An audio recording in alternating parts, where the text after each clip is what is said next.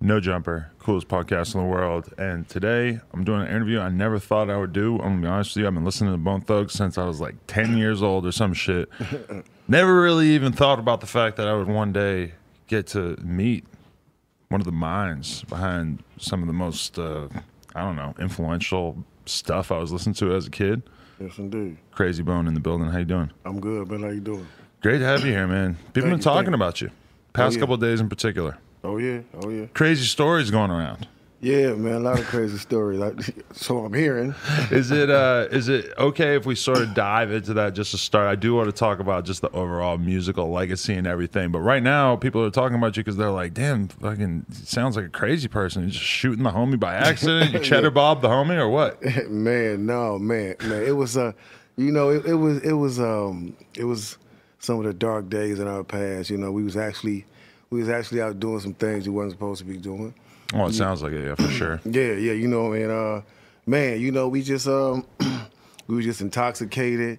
You know, whenever you got alcohol involved with firearms, you know, it could just be disastrous. You know, and that's just what it ended up being. You know, it was crazy, man. Wow, that is it was a savage story just because what, you guys were out just doing robberies? Was this just kind of like an average Friday night for you guys back then at that time? Man, what's so crazy, see, Wish actually amped everything up, you know what I'm saying? Because me, Lazy, and Busy, we was over Busy's father house, you know, we was eating dinner, you know, and Wish come over there drunk, talking about, you know, I'm getting ready to go to, let's go out and get drunk because I got to go to jail tomorrow. You know what I'm saying? So we all went out, and us drinking turned into us robbing people and all kind of stuff. man, you know what I'm saying? Then it just got out of hand, you know. Just so happened, it was a carjacking, so just so happened, the dude, we had a 12 gauge with one shell in there. Mm-hmm. And this, we was doing all our dirt with a 12 gauge and one shell. All our dirt, you know what I'm saying? So when we got the first victim for the van, robbed them for the van. And this is totally random? These are just people you're just seeing out and about? Yeah. You guys were wild. Totally random, man. You know, a dude was coming outside of a store or something, and you know, we saw him, he jumped out the car, took his keys to his van, and when we got inside his van, he happened to have a box of 12 gauge shells. Uh-huh.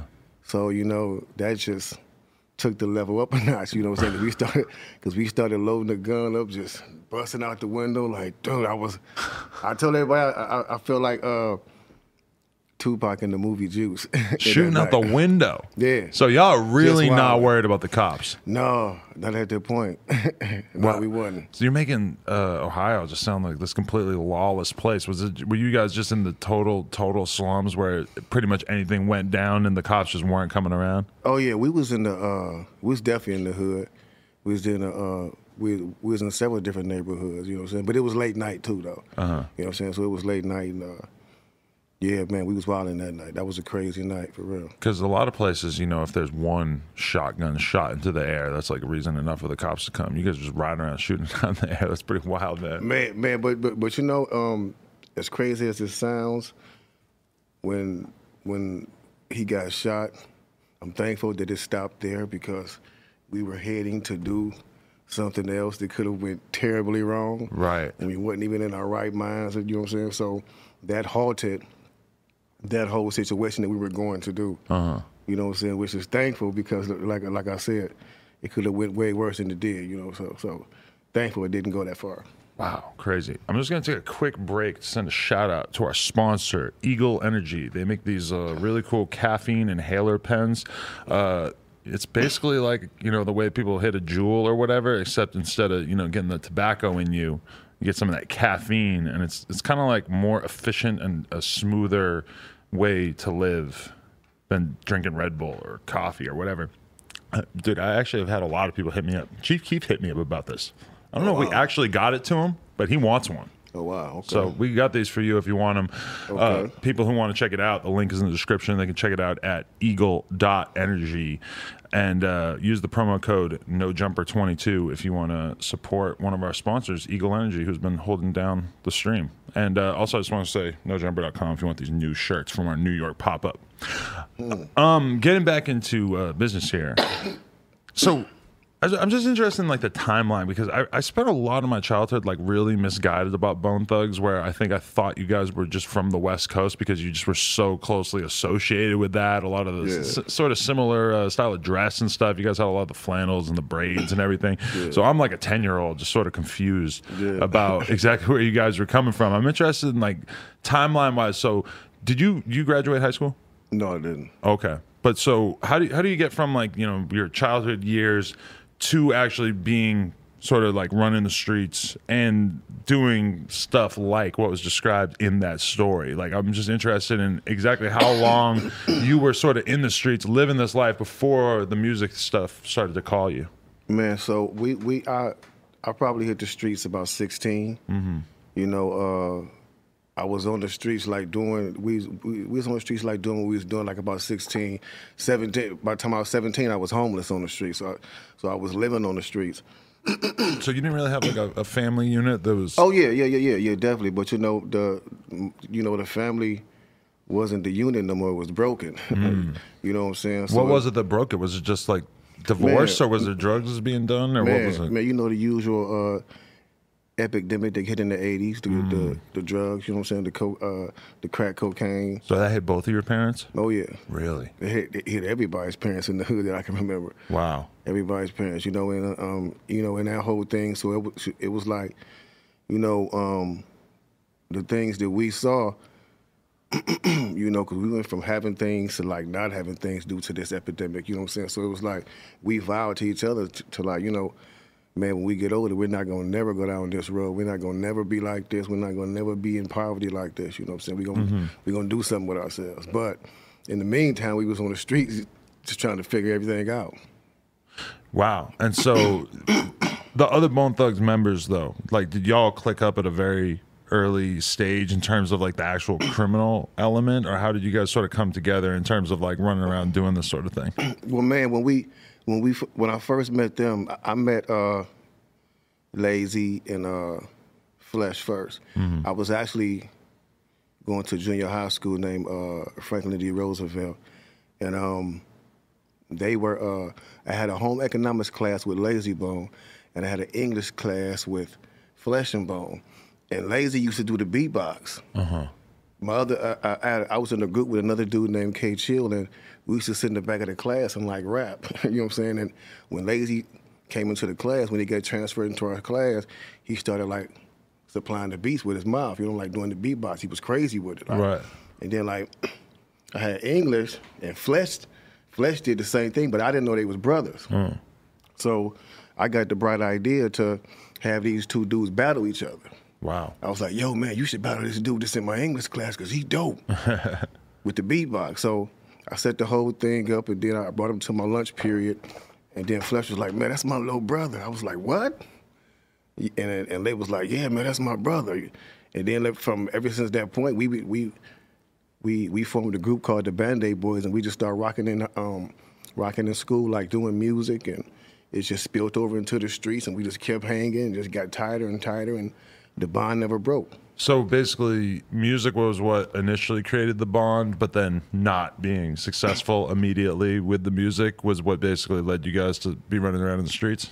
Yeah, that, and you know, when we got to hanging around each other, we found that our grandparents had already knew each other, and our parents knew each other. Right. You know, like so we had been like around each other, not even knowing it, like for some time. So then, you know, we just started hanging. Like I stayed over like Lay and Flesh house, or you know, they would come over to my house or whatnot. And man, like I said, the bond just grew, and as we grow, like I said, everybody's parents went through like this something similar with that whole epidemic. Right. So you know, that brought us closer. Right. That's what made us like, you know, we're never gonna be like that. We're gonna make sure we stay straight. We're gonna keep our heads on straight and do this and do that.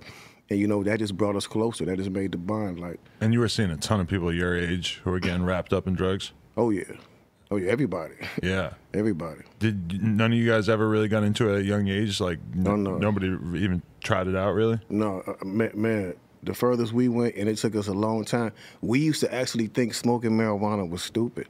Really? We because we drank, you know what I'm saying?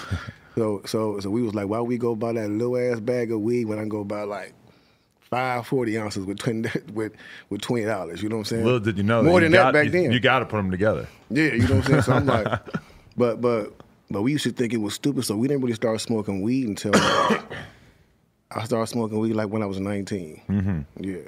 Damn. So, you said that you organized that battle. What was hip hop to you at that point? Like, were you just hearing rap on the radio? Did you have enough money that you could be going to the store and buying tapes and shit like that? Like, how deep had your love affair with rap music gotten at that point? Man, I was a fanatic already. I knew every artist that was out, whether it was the East Coast, West Coast, the South wasn't even popping like that, but I knew every Southern artist that was bubbling, from the Ghetto Boys to Point Blank to K Rhino, you know what I'm saying? From all these people, you know what I'm saying? So I was a real student of hip hop, you know what I'm saying? So I knew everything. Right. Yeah. Were you reading the source? Man, I had a source. I had Word Up. I had Yo. I had Spin. I had every Black Beat, everything. And it's crazy too because it's like I know because I grew up in fucking New Hampshire that growing up in an area like that, you know, Ohio, I would put in sort of a similar category where it's not like a real established hip hop tradition, and it's like you guys were probably like the idea of being a successful rapper out of Ohio probably stood out to you as we don't even know if this is possible. Nobody's really done this. Yeah, exactly. Man, we we always knew that when somebody heard us that had the power to do something with us that we were gonna get signed. We didn't know how long it was gonna last, but we knew that once people heard us, because people in Cleveland they used to tell us, they was like, man, after they finished hearing us rapping, they'd be like, yo, y'all is like broke millionaires right now. Because as soon as somebody hear y'all, they gonna snatch y'all up. That's crazy because normally I feel like when you see an artist pop off, there's a period of time where nobody fucking believes in them, and it's so hard to sort of cross that barrier of people believing that it makes sense. But when you think about Bone Thugs and what you guys were bringing to the table, it really was revolutionary in a lot of senses. It was way more musical and melodic than almost all rap music out at the time. Definitely. It was, you know, it was revolutionary, and people didn't even almost have like the language to explain what you guys were doing at that time. And it almost probably seemed to you guys like, this seems amazing, but we don't even know if the world's ready for it. Yeah, man, no, because I mean, we done a talent show one time in Cleveland. One of my dudes, named Flossie Ross, he took us to a talent show. He was like, man, I want to take y'all to this talent show, man. Y'all to kill it. And we actually went down there to the talent show, and we started off with Mr. Weezy. And then we tried to rap, and they was like, we got gonged immediately. They was like, get that Oriental sound and shit out of here. We don't want to hear that. Like, man, they dogged us, you know what I'm saying? We got into a fight because of it afterwards and everything. It was wild. Wow. It was wild. That's hilarious. Yeah. So, when did you, so like, I mean, I guess we could even put it in context of this. You guys, what extents were you going to get your music heard? Like what exactly were you guys doing in terms of just trying to find any way to get acknowledged? What was the path at that time? Were you playing a lot of local shows or trying? Yeah, man, we was doing everything. We was doing everything local. Any local show, which weren't that many in Cleveland, but any talent show or local show that we could find to get into, you know, we hunted it down. You know, those were the days we didn't have internet, so we had to stay with our ears glued to the radio station, mainly the college stations, because that's where you found out about all the talent shows and stuff like that. You know, and as soon as we heard about them, we like signed up. Like you had to get up and physically go down to the spot and sign up. You know what I'm saying? You had to. You know, you had the money to get there, you know what I'm saying? So it was like, it was crazy. Like we was doing everything, and then we had met, we ran into so many people that sold us dreams in the city, you know what I'm saying? Like they was like, yeah, we're gonna do this for you. Right. We're gonna do that, we're gonna do this. You know, people send us to the studio with fake checks. Man, it was crazy, you know what I'm saying? So then we finally met this cat named Kirby Henderson, who owned a record store called Dow's Rapid Creations in East Cleveland. And he signed us to an independent deal. Well, I really don't know what kind of deal it was. We never saw no money from it, so Some I don't bullshit even know deal. what, yeah, you know, I don't even know if it was a deal. You know what I'm saying? But you know, we was just desperate, so we got into it, and we dropped a local album Right. called Faces of Death. And after we dropped that, well, before we dropped that album, it's why I went to prison. Hey, it's Kaylee Cuoco for Priceline. Ready to go to your happy place for a happy price? Well, why didn't you say so? Just download the Priceline app right now and save up to 60% on hotels. So whether it's Cousin Kevin's Kazoo concert in Kansas City, go Kevin, or Becky's Bachelorette Bash in Bermuda, you never have to miss a trip ever again. So download the Priceline app today. Your savings are waiting. Go to your happy place for a happy price. Go to your happy price, Priceline. What was that for? That was for, it was all in related to shooting with, not shooting Wish, but they didn't, because Wish didn't press charges, but they charged me with having the weapon. Oh, but how did they even know that you had the weapon? Because didn't you just bring him to the hospital? Oh yeah, but they got me though. Oh, so you didn't just try to like push him out and drive away? No, man, no, he actually, when we pulled up to the emergency, he actually told me to get out the car and run. And I was so much in shock. I was like, man, just drive to the hospital. Just go. Because he was like, they gonna know you shot me. Right. You know what I'm saying? So, man, so it was just like, we just, I went to jail that night for that. Wow. Went to jail for that. And it's crazy because the police officer came out when they was trying to get me to tell the true story. Right. He was like, okay, you can lie all you want to, but your friend just died. My heart dropped. I was like, oh my God. I'm like These evil fucking pigs, man. Yeah. Wow. Yeah. He told me that Wish had died, you know what I'm saying? But then I was in the, You when I believed was it? man, yeah.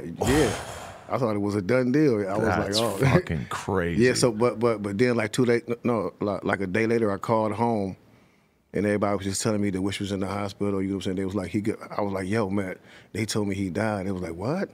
No, he didn't die. Like, he cool. They can save his leg and everything. Holy So, shit, and you believed it for days because it's not like you had a cell Yeah. phone to just tap in. right. Oh my God. So I was in there stressing like, man, this is worst day of my life. For real. That is No so lie. crazy.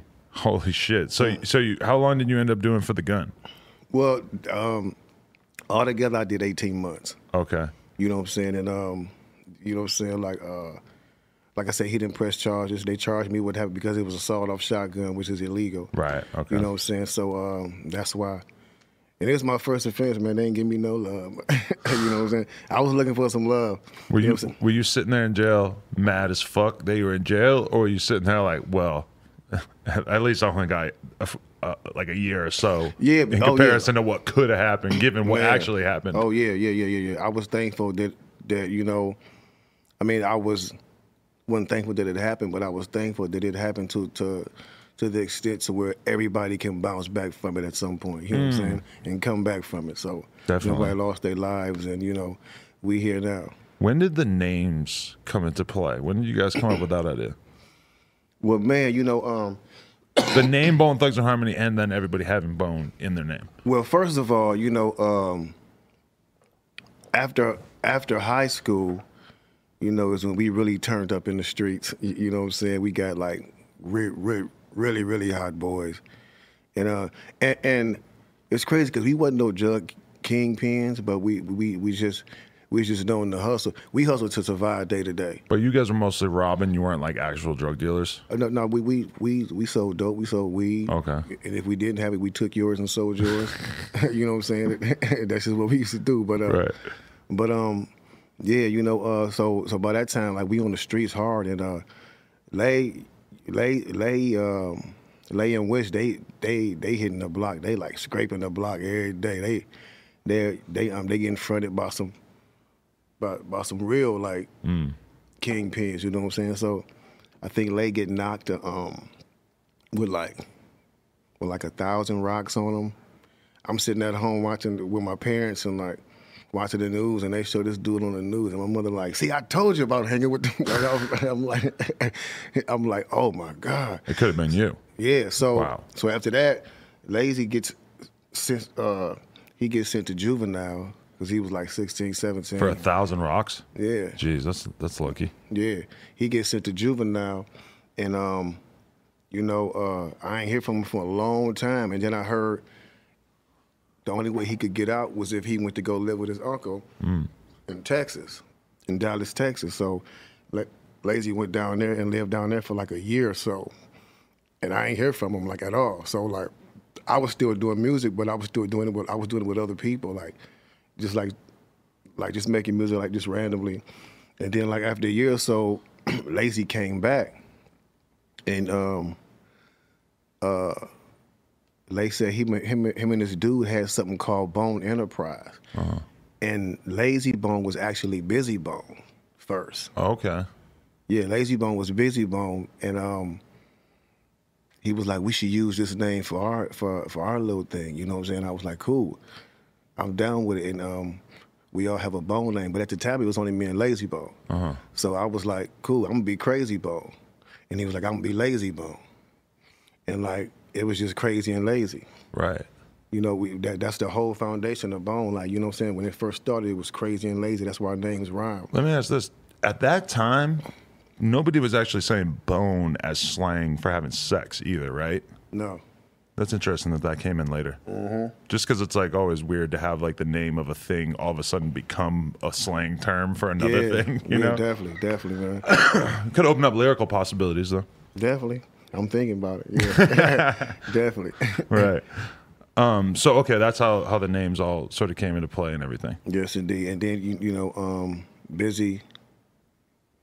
It took us a minute to let Busy in the group, and then I had to convince Lady to let the dude in. The lady man, because Lady didn't want to let him in the group at first. I was like, bro, let the little nigga in the group, man. Damn, you know what I'm saying? You know what I'm saying? Because I thought he was dope. You know what I'm saying? And he had been hanging around us a lot. Busy actually didn't start hanging around us until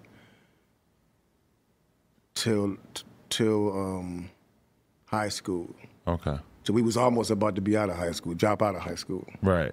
Yeah, but yeah, he was the last member of the group to come into the group. How overall, in terms of all the years combined, how hard has it been for you guys to stay a group? Because it's when you look at the history of rap groups, there's so many amazing groups that if they had stayed together would have been able to make absurd amounts of money. Yeah. NWA, Wu-Tang, I could sit there all day. Yes. You guys have held it together better than most in terms of really keeping that unity, which is weird because it's like realistically 4 dudes that meet when you're 16, all of a sudden you're in your 30s. What the fuck do you have in common? Yeah. Not a lot. It's like it takes a real commitment to keep everybody on the same page. Man, well, you know, we consider ourselves to be like real brothers. You know what I'm saying? We weren't brought together. Everything about Bone happened. It seemed like it was meant to be. You know, like the way we met, you know what I'm saying? It wasn't staged, it wasn't put together the way we met and everything, you know what I'm saying? And we bonded together. Like we went through some real life struggles together on the streets, whether it was everybody watching me go through my family situation or me watching them go through theirs, you know what I'm saying? And they were all similar. So we bonded and we was all we had. For all those years when we was grinding, we was all we had. I remember when we first came out here and Easy saw how close we were. We was in the studio one time. And, you know, we out here in L.A., we don't know nobody. It's just us from Cleveland. You know, all we got is us. So when one of us would get up to go to the bathroom, the other 4 would go stand by the door. Really? Wow. Easy would be like, yo, y'all dudes is like tight for real. He was like, I wish me and my dudes would have been like that because it'd have been cracking. Right. Like, for real. Because, like, he knew that, like, we was real brothers. And it's still like that. Even though, like you may hear in the media that this one is arguing or this, man, that's what brothers do. That's what family do. But, you know, we vowed to never have this money situation, have us at each other's throat. We'd rather stop doing business together and still be family. Really? Real talk. Because you see so many rappers who are just straight in the dirt with their homies, and then they get famous, and 6 months later they hate each other and they can't stand each other. Oh, yeah. It's like they forget about the fact that they were there for each other when they didn't have shit. That just disappears from their mind so quickly once they start having things. Yeah, man, you know what? I mean, well, you know what they say about money, you know, like money and friends, but, you know, it's just like, it's never that serious. it's always about the family. We love making money, you know, and we very fortunate to have a 25-year run to where we're still in demand across the globe. Right. You know what I'm saying? That's a blessing in itself. So everybody understands, you know, like everybody should be over all the egos and all the dumb shit you go through like earlier in your career, you know, because we're in our 40s now, man. And you know what I'm saying? We, like I said, we blessed to still be here, able to do what we do. Yeah. Is it easier to get along now that you guys are adults, you got families, you got like you know, if you go and do a show, it's kind of like just going to a day at work, right? Hell no, it ain't. No? No, it's family, man. Like I said, and when you're that comfortable with people, your brother gonna always shot you. You know what I'm saying? Right. When you're that comfortable, you know what I'm saying, you're gonna always bump heads. A person is gonna always, when you're that comfortable with people, I'm sure it's something that annoys you about each and every one of them. I've watched interviews with you and other members being interviewed together, or not even just you, but just everybody in general, where I felt like I could read emotions on people's faces, and I could almost tell who was a little annoyed with who was having a bad day, who was maybe just not feeling this, who got a little annoyed when a certain member started talking too long. Mm-hmm. I'm sitting there thinking like, this is interesting. Yeah. Oh yeah. Yeah. Because it happens though. Right. You know what I'm saying? You have your days where you be like, would you just shut them and let somebody else talk? Yeah, but I see it all the time with different rap groups and everything, and that's always what I'm impressed by is their ability to, you know, I was interviewing ICP, and I felt like I fucking felt that vibe between them a little bit, almost like they both wanted to talk a lot. Mm-hmm. But they never even though I could tell that they sort of were jockeying for position so much that they didn't let it bother them enough that it actually became a thing. And I think that's what is kind of like the sign that a group's going to be able to last for a long time is if they can have these little disagreements and you can just sort of brush them aside. Yeah, man, because we never really had no major money disputes. You know what I'm saying? Everything was always broken down evenly, right, across the table. You know, because we started this journey as brothers. We're going to go through every single bit of it as brothers, sharing everything equally from day one to now. Yeah. We still, no matter who rapped on this song or who didn't, everybody's still going to get the same thing. And you always just got to, like, keep in mind that you guys created something together that's bigger than any of you on your own. And that's got to feel crazy to have, like, formed a brand that is bigger than the sum of the parts. Yes, it is. Man, and that is crazy because I tell people that all the time. I'm like, one member doesn't make the group. We've done shows, Bone shows, you know, with 3 members in one city and the other 2 members in another city the same night, and they both sell out in different cities. Wow, really? In different cities, like, you know what I'm saying. So it's like as long as people hear the Bone music, the music is bigger than us. It's bigger than Bone. Like, so regardless if I'm tired of doing it, tired of getting on stage doing the same songs, it's in full demand still. That's crazy because there's very few rap groups that are like that. There's usually a Beyonce. Yeah. You know? Definitely. Like if we sit here and talk about Wu-Tang, I mean, you could name the Wu-Tang members that are world famous, and there's Wu-Tang members who really just mostly the hardcore Wu-Tang fans know them. Yeah. That's kind of crazy. That's interesting. Do you feel you're wearing the Wu-Tang hat? Is that like a group that you always felt a close sort of kinship with? Yeah, man. You know, because we came in around the same era. You know what I'm saying? I really didn't like start listening to Wu-Tang until like later, to after they came out. You know what I'm saying? But we was cool with Meth, RZA. You know what I'm saying? We was Meth was one of the first ones we got cool with. You know what I'm saying? Then we met like Raekwon, and you know what I'm saying? After the little drama we supposedly had back in the day. It was crazy. But then what was that? I can't even remember. Man, it was some Def Jam Christmas party, man, that jumped off, and it was just like it was like crazy, man. It was just like Bone against the whole East Coast that night. It was crazy. Really? Yeah, man. Because, you know, we went there. I don't know. I really don't know what happened. All I know is we got to the party too early. We was young, and as soon as we got there, we started drinking, and we was drunk by 11 o'clock. And, you know, when we get drunk, we just start getting wild, like, for real. Right. That's basically how it happened. But, you know, like, everything got squashed, man. Those dudes was cool. Every time I see Raekwon, I'm like, yo, man, we need to make some kind of collaboration happen with Bone and Wu-Tang, man. We need to bring this together. Because every time we see each other, man, we mention it. Like, so we We got to make that happen for a tour or something. Have you been watching the TV show? No, I haven't watched it yet. Yeah. I like usually when I start watching shows, I like to let a couple episodes go past so I can like watch them back to back. You know what I'm saying? I only seen the first one, but it's really interesting because they basically like. It's not the story of Wu-Tang. It's all these characters that are based on Wu-Tang, and then there's different storylines happening. Like the beginning of it is like a big shooting, and then like a guy shoots up somebody's house, and then he goes and he's like hanging out with RZA and shit, and you're like, who is this guy that did the shooting? And then at some point you have to realize like that's not a member of Wu-Tang. That's just a character in this show who's supposed to exist within the Wu-Tang universe. Wow. So Okay, that's kind of weird, right? Like to think that there could be a story that's set in your neighborhood. You guys have characters based on you, but there's all kinds of wild shit. It's not attempting to tell the actual legitimate story. It's to tell a good story in the universe. It's kind of interesting because we did a movie like that called Our Tribe. You know, like a few years ago when we were signed to Interscope and we released the Strength and Loyalty album, we did a thing like that because we tried to shoot.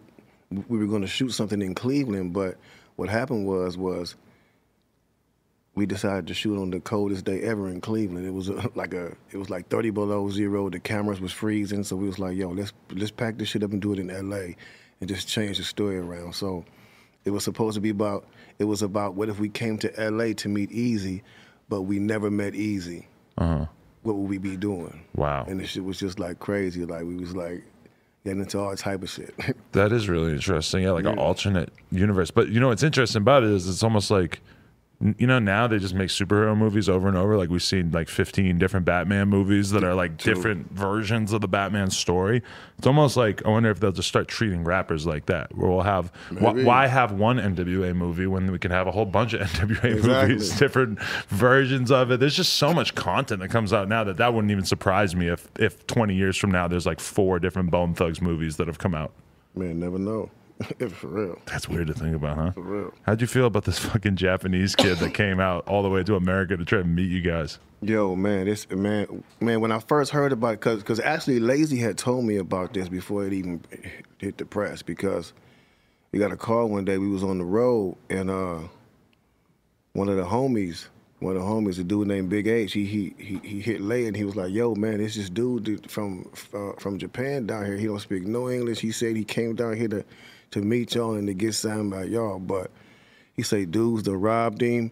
He was like, and I don't want to leave him in the hood down here because he looking like a victim. I wonder, do we know who robbed him or like what that scenario was like? Man, I don't know who it was. Could have been anybody. Could have been anybody. You know what I'm saying? So my dude took him in, and some of my other homies, I guess they went and snatched him up or whatever. You know what I'm saying? But I really thought nothing of it because it's fans that come down like from all over the world to that street. People have sent me pictures, like a dude from Australia sent me, like somewhere from Europe, and like people have come from everywhere like to take pictures on that street, and I'll be taking them back. I'll be like, okay, you got your picture, now run for your life. You know what I'm saying? Right. Don't hang around. And I'm assuming you don't spend a lot of time there these days. Man, I mean, every time I go back, that's where I go. Right. Okay. I always, because that's everybody I know. That's where they are. So I always go there. But that's when you go back. It's like you, as a successful person with an actual recording career, you don't ever really have a reason to be on the block that you grew up on or Exactly. whatever. But this Japanese kid is just assuming that you haven't moved in the past 30 fucking years. Exactly. And I'm like. That was the thing that was kind of strange to me. I'm like, bro, like, I'm like, man, first, how did you even like find out how to get here to this place? Like, Right. I'm like, If you go to the Slauson swap meet, you're not going to see Snoop. I hate to break it to you, but that's just, you know, things have changed in his life. Man, but it's crazy because somebody told me that he told them that he found our street from the little map that was on our album. Wow. I say, bro, like, I don't even know how to read that map. I don't even know what the maps say. How did you do that? What the fuck? Like, no bullshit. I'm like, man, it's crazy. But certain people, like when you go to Japan, there's certain people just develop like a passion or interest in American culture to the extent that it is almost just bizarre by our standards. Like I remember being out there and seeing like somebody pulls up on us in a crazy lowrider that's just bumping up and down and shit, and they're like, just like California. And I'm like, yeah, not like this guy's just driving this. This is just what he drives every day. I'm like, nobody does that in California. People have collections of these cars and they bring them out for events and shit, but nobody drives around in that. People drive around in fucking Teslas and Civics and shit. That's true. Real talk. For real. But it's just so crazy to think that this kid had that passionate of a draw to you that he might be crazy. Yeah, man, well, I haven't, from what I hear, he doesn't even want to go home. Right. He's saying he don't want to go home. I was like, okay, well, it's going to be kind of hard to tell ICE that when they come looking for you. But, if you got a plan, but, like, so far he got people down there, like this helping him out from what I hear. I haven't been to Cleveland yet, but if he still didn't want to go to Cleveland, I definitely want to meet him and sit down and I just want to hear his plan and what his plan was. Right. You know what I'm saying? And, I even listen to his music. I'll listen to him to see what he sounds like, you know what I'm saying? But it's worth a shot. That could be a good story. I mean, but he's doing good. His social media is on fire right now. Really? He got over 1 million followers. What? From that? He got a from what I hear, there's a record label in Japan that wants to talk to him when he gets back. If he goes back, he said he ain't going back, but Imagine that happened and his name was like, Chan Bone. Or like what I don't know what his actual name is, but like Japanese name Bone, and then you guys just co-sign. That'd be like T.I. signing Iggy Azalea. Yeah. It's like, yeah, I'm from the trap, but I'm gonna take this fucking insurgent Australian girl and just make her go and just talk with an Atlanta accent. Yeah, for real. Crazy. Jeez. Man, so when we talk about the greatest group of all time conversation, this is something that you got a little bit wrapped up in earlier this year. Is that something where you felt like, is it actually really important to you that you guys are considered the best group of all time, or is it just a respect thing where you just want people to, when they have that conversation, to give Bone the respect they deserve? What's your thinking on that? Man, it's like I really don't even give a damn what people think. Like, I really don't, and that's really truthfully it means more to certain people than me. Yeah, it's cool when people notice what you do, you know what I'm saying, and like, but I know what we did for hip hop. Our fans know what we did for hip hop. I always got my solidification from the fans. I done looked from like how many awards we got or how many times, you know what I'm saying? Like, well, going platinum was let you know how many fans you actually had. So, we did watch that a lot. But, like, once we found out that our fans was behind us and they was ride or die through thick and thin, it was like I always went to them. I never went by what, the accolades you may receive because, like I tell everybody all the time, like the best reward to me is when the fans come up to you and say, you helped them from committing suicide, or you know what I'm saying, like your music helped me get through life. I was going through it. I was thinking about committing suicide or stuff like that. You know what I'm saying? Like you're actually like our music is actually helping people like in those kind of ways. So that's the whole blessing out of it to me. Like who's the best? Everybody is supposed to think they're the best. If you had success like Bone Thugs-n-Harmony or the Migos or Public Enemy or any other group that has been successful, you're supposed to think you're the best. The Migos, they're in their prime. They're supposed to feel like they're the greatest right now. You know what I'm saying? So it's like, and I understand what Lazy is saying. He feel like, that stems from a whole, not just with the Migos, but just us, like people never mentioning Bone like we never existed.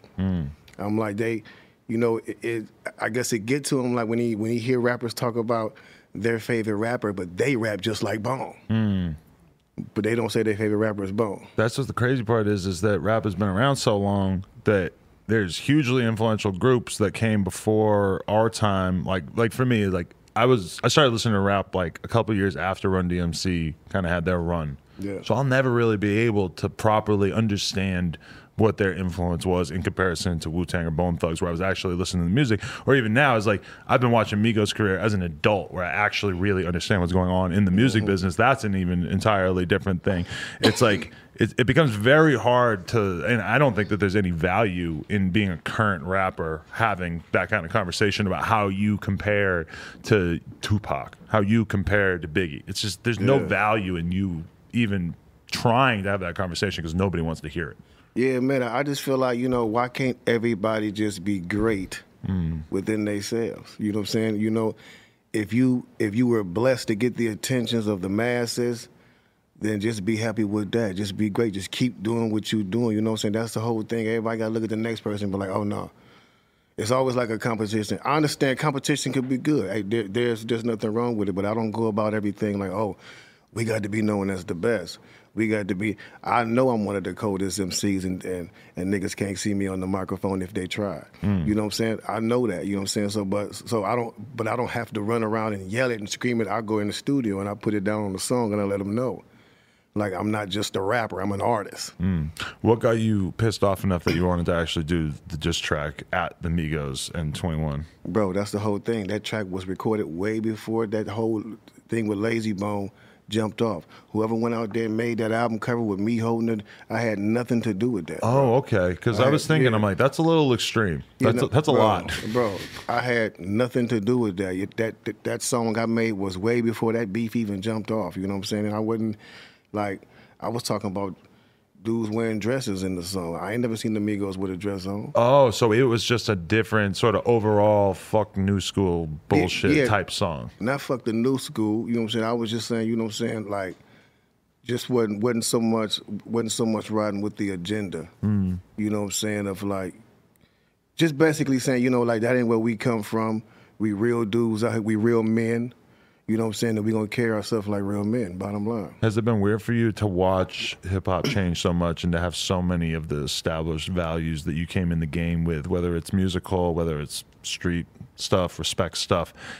So much of that has eroded over the years. Is it hard for you to watch that and like you stay roughly the same and everything around you in the hip-hop world changes so much?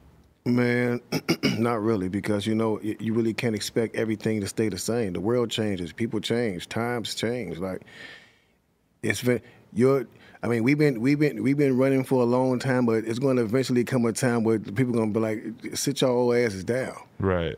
You know what I'm saying? That time comes for everybody. Some sooner than others. You know what I'm saying? But it's like, man, I sit back and I just watch the game for what it is. You know, I'm not mad at these cats for what they do because these dudes is doing the same thing we did. It's just like when we was coming up and we was doing our music and our parents were telling us, that ain't real music, but y'all doing. You know what I'm saying? Man, y'all tripping. We're seeing the same thing right now. You know what I'm saying? But what the younger generation should understand, though, is like, we're not always trying to come at them, you know, like, oh, this is whack, you shouldn't do it like this. You know what I'm saying? We've been going in the same direction with this hip hop thing, and the artists have always been getting the short end of the stick. But what we're trying to say now is it's time to change. It's time to break that cycle. It's time to become bosses. You come in an artist, but you leave a boss. Right. That's the whole mentality everybody needs to have. You know what I'm saying? It's not necessarily, you know, and just be a little bit more aware of what you're talking about, whose agenda you push. You know what I'm saying? Because like the people, you know, like the industry will use you up for their agenda, and when they're done, they'll drop you off like you never existed. So, you know what I'm saying? You got to be always like alert and like watching out for you and yours for real. Right. See, this is one thing I'm really interested to ask you about, because you guys have the kind of catalog. Like, I talk to a lot of newer artists about streaming and how much money they make from streaming and blah, blah, blah. I mean, you guys have the kind of catalog where I'm sure you still stream like outlandish amounts. Oh, yeah. All the time. You're on the radio, videos, whatever the fuck it is. Do you still make enough money from just like the streaming or the licensing type stuff? Are you totally chilling? Like, you make enough in a year that you don't have to do shit because that money still comes in so good? I don't think I'm gonna never make that much money to where I don't have to do anything, because I'm not. It's hard to say because like people think I'm crazy, but I'm not desperate in a haste trying to sacrifice everything just to make money. I'm happy with the revenue we got coming in. Like I said, we're blessed because a lot of people like they came out during our era, and like, you know, it ain't that many left. The only person I see really doing it is like people like Snoop and Nas, and them are still out there, you know what I'm saying? But it ain't that many that came from our era that's still able to stand on their two legs. And there's so many people who, around the time that you guys were at your height, they were around that level. But they don't play, like, you don't hear their songs anymore. Yeah, You know? yeah, because Shit ages differently. yeah, because it's not even so much about like me making money. I love doing music. I love being an artist. I love creating stuff. I love like just like getting this music to people and relaying a message to people because that's more important than anything. And if I make money doing it, again, I'm blessed because I'm getting to do what I always wanted to do and get paid for it. So it's like, man, I'm cool. I'm good. I'm not hungry. My belly ain't grumbling. You know what I'm saying? My kids is eating. They all good. You know what I'm saying? So it's a wonderful thing. How many kids you got? I got 9 kids. Jeez, 9 kids. How many moms? 4. 4 moms. Okay. Well, at least you're not Future, where his baby mamas are all forming together, creating a coalition against him. Oh, yeah, no. No. You on good terms with him? Oh, yeah. All of them, yeah. All my kids, and they all cool, so yeah. What are the age ranges? 20, 23 to 12. Wow. Yep. Damn, so you've been a good guy for a while now. You've been holding out. Oh, yeah. You learned your lesson? Oh, yeah. Oh, yeah, definitely. Man, that was, you know what I'm saying? It was like, I mean, everybody wild when they're young, you know what I'm saying? But I don't regret none of my kids, man. I love them all. They all fun, you know, they all very, very talented. They sing, they rap, they dance, they very talented. Is that stressful to not be able to be as involved as you might want to be in their lives? Oh, yeah. Just because there's so many of them and you're obviously focused on your career, doing your thing? Oh, yeah. It is stressful, but I make sure that I take time when I bring them all in. Bring them all. They all come down to the house, you know what I'm saying? They stay at the house, or, you know, I go see them all the time. So it's like, right. Yeah. It's just like having an army of friends. It's always down with you, ride or die. Do you ever think about the fact that one day you're going to be 80, and because you have 9 kids, it's like one of them has got to have a good job, and they're going to help you out no matter what? Oh, yeah. Oh, yeah. Man, shit, all 9 of them better have good jobs, because, you know, because I want all mine back. But you're safe, because it's like if say I have one kid and that he just ends up fucking up. Yeah. You got nobody to rely on. But if you have 9, that's a pretty good bet that one of them is going to figure something out. That's true. That's true. So I just hope they're getting themselves together. Yeah. There you go. So do you feel like, do you think that Migos and 21 and them think that there's animosity between you? Like, is that something that's even worth trying to sort of squash or settle or something? I mean, man, bro, like, I think, man, I don't know, because I don't know what the whole situation, that was like, pretty much Lazy was doing that, you know what I'm saying, or whatnot. But from what I hear, he had some dialogue with, I think, 21 Savage. If I'm not mistaken, I could be wrong, but I think he had some kind of dialogue with him. You know what I'm saying? I never really got involved with it because the whole thing, it came about, you know what I'm saying? I guess Lay had words with him or whatnot, you know what I'm saying? But, you know, I'm going to stand behind my nigga, you know what I'm saying? Like, wrong or right, I'm standing behind him, you know what I'm saying? Because this is the camp, and I understand how he feels, and I understand why that ticked him off and it made him, like, flip. Because, like I said, like, a lot of things were building up, you know what I'm saying? He just felt like, just overall, we haven't gotten the respect that we should. Right, yeah, because sometimes people just, you know, it's easy for people to fall back on the same, when you have the best groups conversation. It's just easy to not think about it that much and just sort of name off the first ones that come to mind. And Bone is kind of that kind of group where maybe they're not the first one to come to mind, but then when you actually think about it and you actually compare the accolades and the impact and everything, it's like, oh, well, clearly they belong in this conversation about top groups. Man, but I don't even really blame, like, a lot of the artists, because, like, when you're not informed, or you don't, like, I always tell people, like, just don't do music just because you want to do music. Like, if you really love it, you know what I'm saying? Like, you should study music.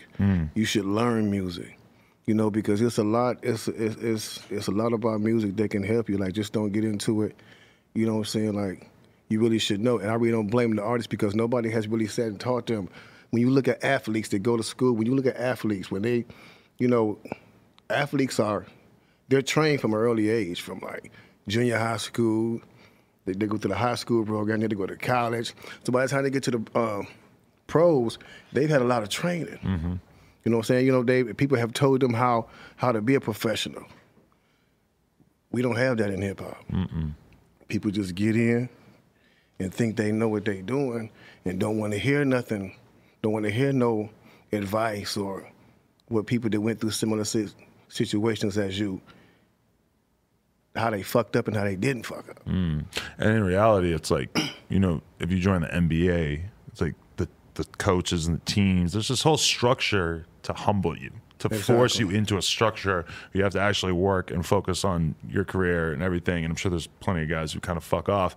But for the most part, there's this structure. And it's the total opposite in rap music, where the people who sign you the label, it's really in their best interest to just give you whatever you want, treat you like a fucking giant grown baby. And basically there's no incentive for them to really get you ready for life. Man, no, it ain't. They just give you all this. They give you all this money. That's why I say, like, we'd have fared much better. We'd have fared much better and went through less.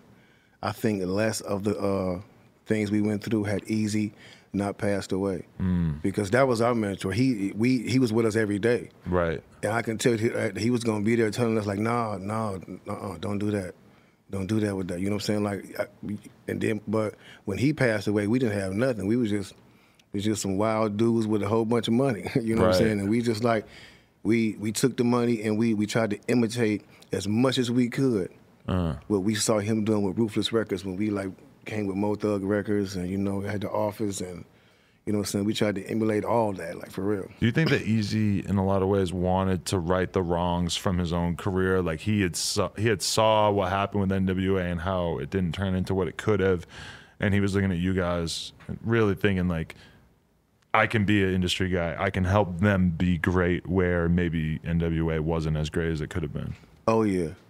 He was definitely looking at it like that. And he was also looking at trying to get NWA back together, you know, because him and Ice Cube was having conversations. Like, we was around, like, when he was having some of the conversations. He used to tell us, he was like, you know, trying to get this NWA thing back going together, you know what I'm saying? So he had plans. Wow.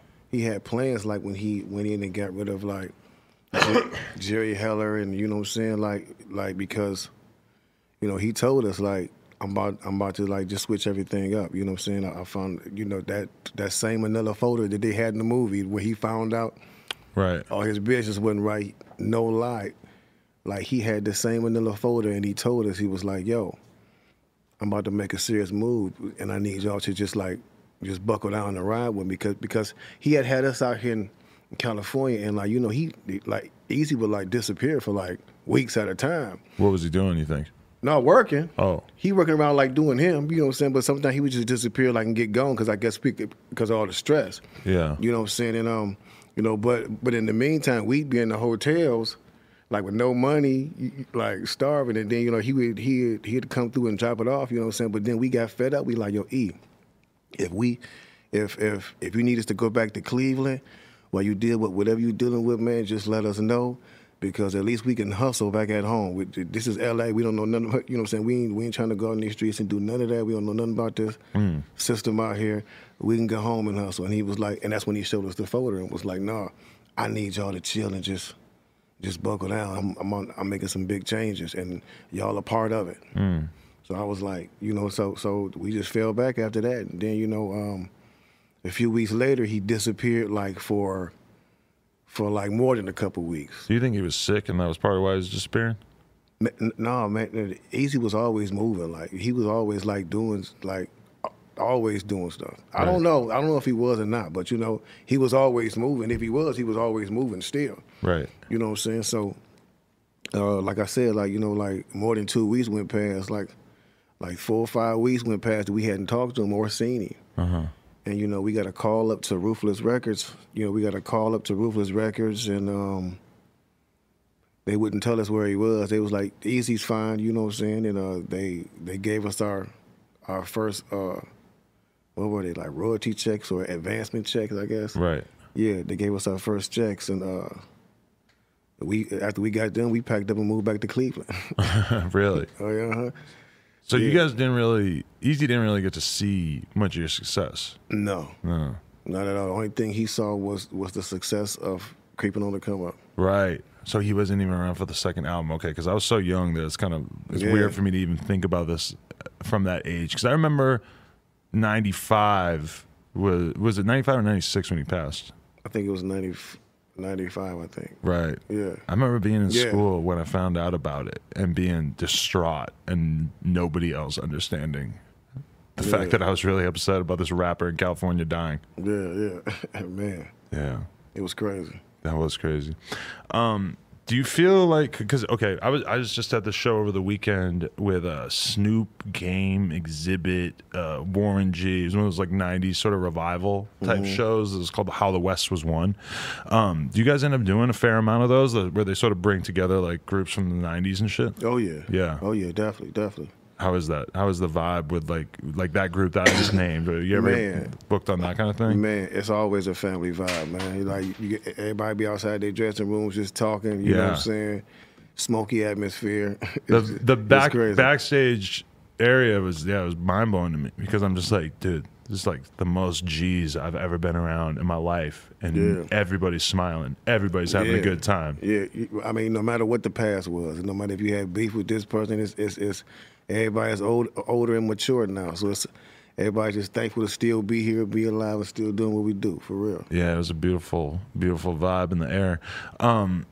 Yeah, so that was one thing that struck me though, is just that so many of those people have like stuff built into their performance where they still talk about Easy and still remember him and stuff. Is that something that you think is particularly important to just like literally go out of your way to keep his name alive? Because he's not, you know, there's a certain amount of attention that Biggie and Pac are always going to get because they were such big stars, and Easy was more of a rapper's rapper in a lot of ways, where he's like more of like the hardcore fan favorite. It's kind of easy for people to forget about him sometimes. Yeah. Oh, yeah. So I feel like it's even more important for people to like really keep his name alive. Oh yeah, man, definitely, and that's why we do it. You know, that's why we always keeping his name out. We always paying homage to him at every show, and we gonna do that, man, until we ain't doing it no more. You know, because like he saved us. He saved us from a lot of things. You know, he saved us from prison. He saved us from the grave. You know what I'm saying? He saved us from ourselves. You know what I'm saying? So we owe everything to that man. That's crazy. Unbelievable. Can we talk about the Crossroads video just a little bit? Who conceptualized that? Was that just an idea that they brought you? Because this is like, for those who don't know what I'm talking about, you should definitely go watch it. Which is amazing that it has 100 million YouTube views in 10 years, given that it's been out for like 20-something years. Yeah.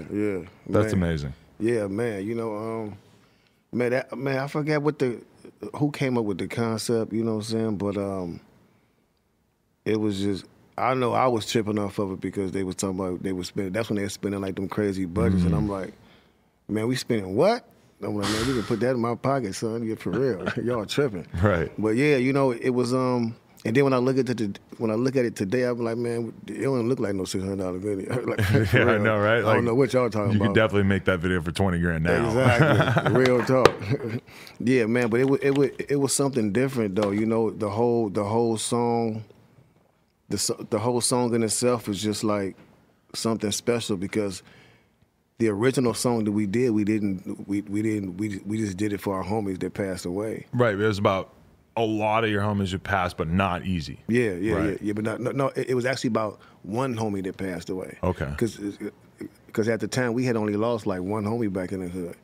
So it was like that first homie that you lose. It's like such a big deal to you. Yeah, and you're just saying R.I.P. all the time because you're not used to this feeling yet. Yeah. And this dude was with us like he was actually like the sixth member of Bone because like he was our transportation. He took us everywhere. He promoted like he was in the group. You know what I'm saying? So like when we lost him, you know what I'm saying? It was like it hit us hard. So like we did that song, and then after we got on with E, like you know we started like losing a lot of our other people. You know what I'm saying? My cousin was murdered. Wishbone Uncle Charles was murdered. Right. The homie from the hood, Boo, was murdered. You know what I'm saying? My brother-in-law Tombstone was killed, murdered, all shot in the head. It's crazy. You know what I'm saying? So it was just crazy. We was like, yo, man, like. Every time we do something good, something bad always happened to us. Like, so we started thinking we was cursed. We like, man, I don't know, Bone might be cursed. Right.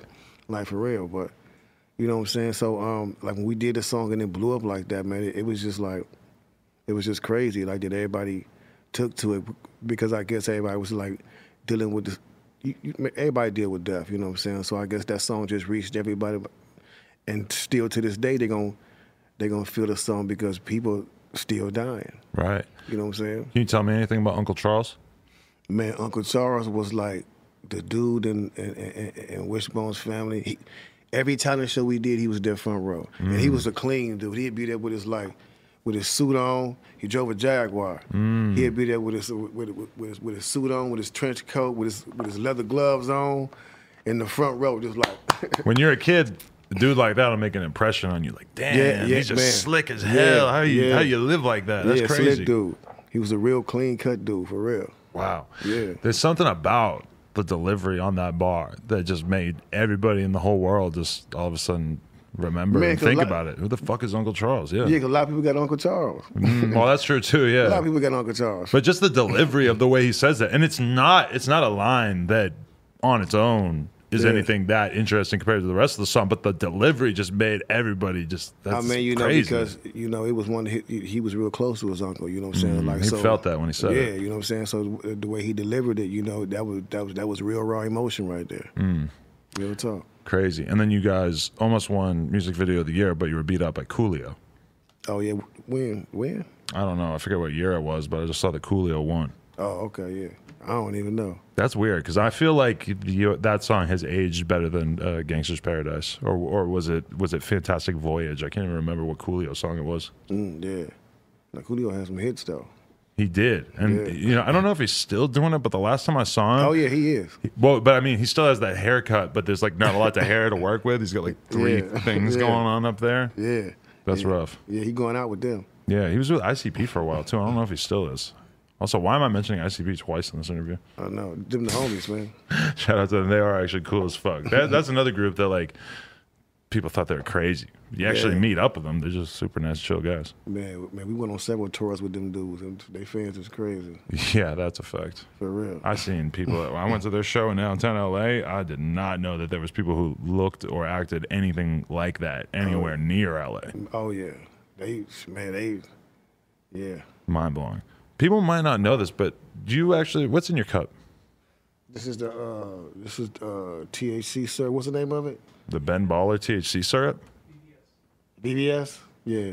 Right. Shout out Ben Baller. I'm supposed to go on the Ben Baller podcast soon. Yes, indeed. You like that stuff? I don't know that many people that drink it. Oh yeah. Yeah. But I always see it. They always because they can't handle it. It's too strong for them. That's true. You get high as fuck. I've tried that shit before. And that shit gets you fucked. I had to make the homie drive home one time because I drank some of that shit. Yeah, man.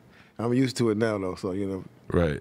So you still have a strong love affair with cannabis, or what are your thoughts on that? Man, you know, I mean, I love to smoke, but I can't, you know what I'm saying, because of the situation I have with my lungs. So, oh, okay. Yeah, you know, I really can't, so that's why I transitioned over to the edibles and the drink, and they used to tear me up at first. Really? Man, I'm talking about, because I used to eat, the first time I ate an edible, man, like a real edible, I sat down and ate a cheesecake, and I ate the whole damn thing. I sat down comfortable with like a glass of milk, like I'm just like I'm eating regular, you know what I'm saying? 20 minutes later, you feel like you're gonna die. I'm talking about, I've never had a marijuana high to where I couldn't sleep, bro. Oh, you couldn't even sleep? Bro, I couldn't even sleep. I'm in here like, this is torture. I never had one that I couldn't sleep off, but I definitely had at least one or two where I slept for like 14 hours off that shit, yeah. Yeah, bro, it's torture. Then everything in the fridge I ate. Really? Oh, everything. Yeah. Definitely, that'll happen. No lie, for real. That's for like real. a real drug when you have the fucking weed syrup or the edibles and you just take too much. Yeah, oh yeah. But I learned how to balance it out now, so I'm good. That's so, man, that's fucking good. I feel like you're actually making me triggered enough that I think I have some of the weed syrup in my closet at home, so I might have to get involved with that. Oh yeah. I got some real lean too, but I'm scared. Oh no, I never mess with that. Nothing like that. No. I don't blame you. It's the devil's juice, but somebody gave me some and I got it in my house, and it's just every time I think about it, I just remember I'm like, you're gonna feel real groggy, and then you're gonna sleep for a really long time, and then you're not gonna feel that great in the morning. So, is it worth it? Not to me. I hear you. What do you got coming out? Anything you should keep an eye out for? Well, man, I just released an album called The Quick Fix Level 2. Music's the medicine. It's available right now on iTunes, Spotify, all that stuff. You know what I'm saying? I'm working on a few more solo projects. I'm working on a project called Crazy Melodies. I'm actually getting ready to release Thug Mentalities on iTunes because it's never been on iTunes. man, fans been asking me about that. And when I release that, I'm releasing a bonus CD of songs that didn't make the Thug Mentality album. Oh, wow. You know what I'm saying? It's like 12 songs that didn't make it. You know what I'm saying? So I'm working on that. Working on several things with the group right now. You know what I'm saying? And I'm pushing a lot of artists. I'm developing artists right now for my label, The Life Entertainment. Oh, that's what's up. Working with an artist named Kane. This life really bubbling right now. You know, he got a lot of traction. Okay. From Cleveland. A cat named Position. You know what I'm saying? Get Addicted Mafia. It's a group with a husband and wife duet. You know what I'm saying? And another homie from Cleveland, Nova the Rebel. You know what I'm saying? So man, just making traction with these dudes and just trying to get more behind the scenes of the artists, man. Like trying to get some artists out here with some substance, because it's young artists out here that's not following the same path everybody else is. You don't have to make the same music that everybody else is making to be successful. Trust me. Yeah, be the change you want to see in the world. You be surprised when you come different how many people follow you. That's the truth. And really, if you want to make an impression, that's the only option. Exactly. If you come out sounding like, you could sound like an all right Lil Wayne. Yeah. People would probably still rather listen to the real Lil Wayne. Exactly. But if you are an authentically weird and different you, then I bought you a little package too, man. With the shit, bag, the album, and everything is in there. Oh, nice! I love merch. Bone hats and. Hell yeah, this is sick, indeed. dude. Yes, indeed. I'm excited. Damn, we're gonna get Got the you together. Woohoo! The bone hats. This is lit. That's fucking indeed. fire merch right there. Hell yeah.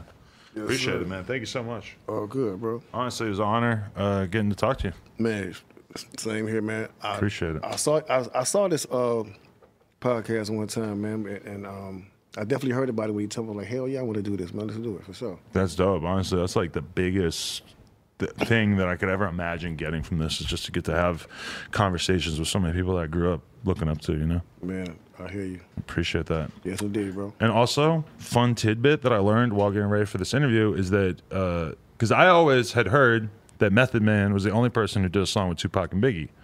And then during this, I found out that, in fact, Bone Thugs did a song with Tupac, Biggie, and Eazy-E, which is even more of a bizarre accomplishment. Yes, it is, man. It's a blessing to get to work with those three legends, man. Iconic legends, you know what I'm saying? They was all responsible for something, you know what I'm saying, in hip-hop. So it's a blessing. Crazy. R.I.P. to all of the fallen soldiers. Yes, indeed. Both from the older generations as well as everybody we lost over the past couple of years. I appreciate you. Thank you so much, man, for coming on. Yes, indeed. No Jumper, coolest podcast in the world. Check us out on YouTube, SoundCloud, iTunes. Like, comment, and subscribe. NoJumper.com if you want to support. Shout out to our sponsor, Eagle Energy.